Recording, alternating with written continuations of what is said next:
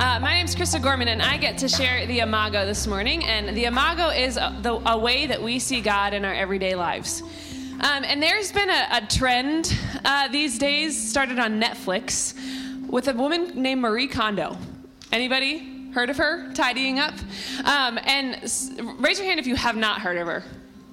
Okay, great. I'll explain to you. So she is a woman from Japan, and she loves cleaning, and she loves helping people who are messy and hold on to things clean up their house and organize better. And so I heard all my friends talking about this, and they're like, I'm Marie Kondoing my house. And I go, I don't know what that means. And I watched one episode, and I go, this woman's a genius. And what she does, she has you take everything that you own out of your closets and drawers and go through it all. And you hold each piece, and you say, does this give me joy?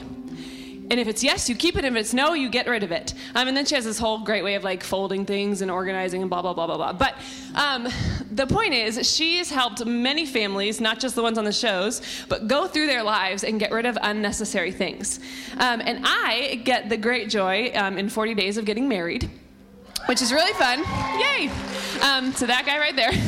So, so I have to make space in my house for my future husband, and I have a lot of stuff. And my house was built in 1940, really small closets, really small rooms, and so it actually is a labor of love to go through my stuff and get rid of it all. But as I was going through, I have so many clothes. Most women do, most people do. And as I was going through, it was all these things like, oh gosh, but I love this dress. I haven't worn it in 5 years. Or this was such a great memory when I got this t-shirt at camp when I was 16. And I had to go through all of it and get rid of things. And on the show, Marie Kondo has this silly thing that, I mean, honestly, when you're going through your clothes, feels really ridiculous, but you thank the item for what for how it served you before you get rid of it.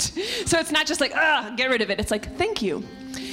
And as I was doing this, I was actually asking the Lord to also clean out things in my own heart and my soul. We're going through premarital counseling with a counselor, and she talks about it like a spiritual inventory to go through everything and see what's there and see what's necessary and what's not. And I think that we do the same thing in the spiritual world. We hold on to things that are no longer necessary because they were meaningful or helpful at one time, or we don't know how to live without them. And we develop these habits or means of self-protection that really did serve us at one point in time. But as we move through life and as God sets us free and heals us of things, they're no longer necessary. And so what I've had to do as I'm getting ready to enter this new season is identify these thought patterns and habits that no longer serve me and say, thank you for what you did, but I no longer need you because I am a new person and I don't need to hold on to you anymore.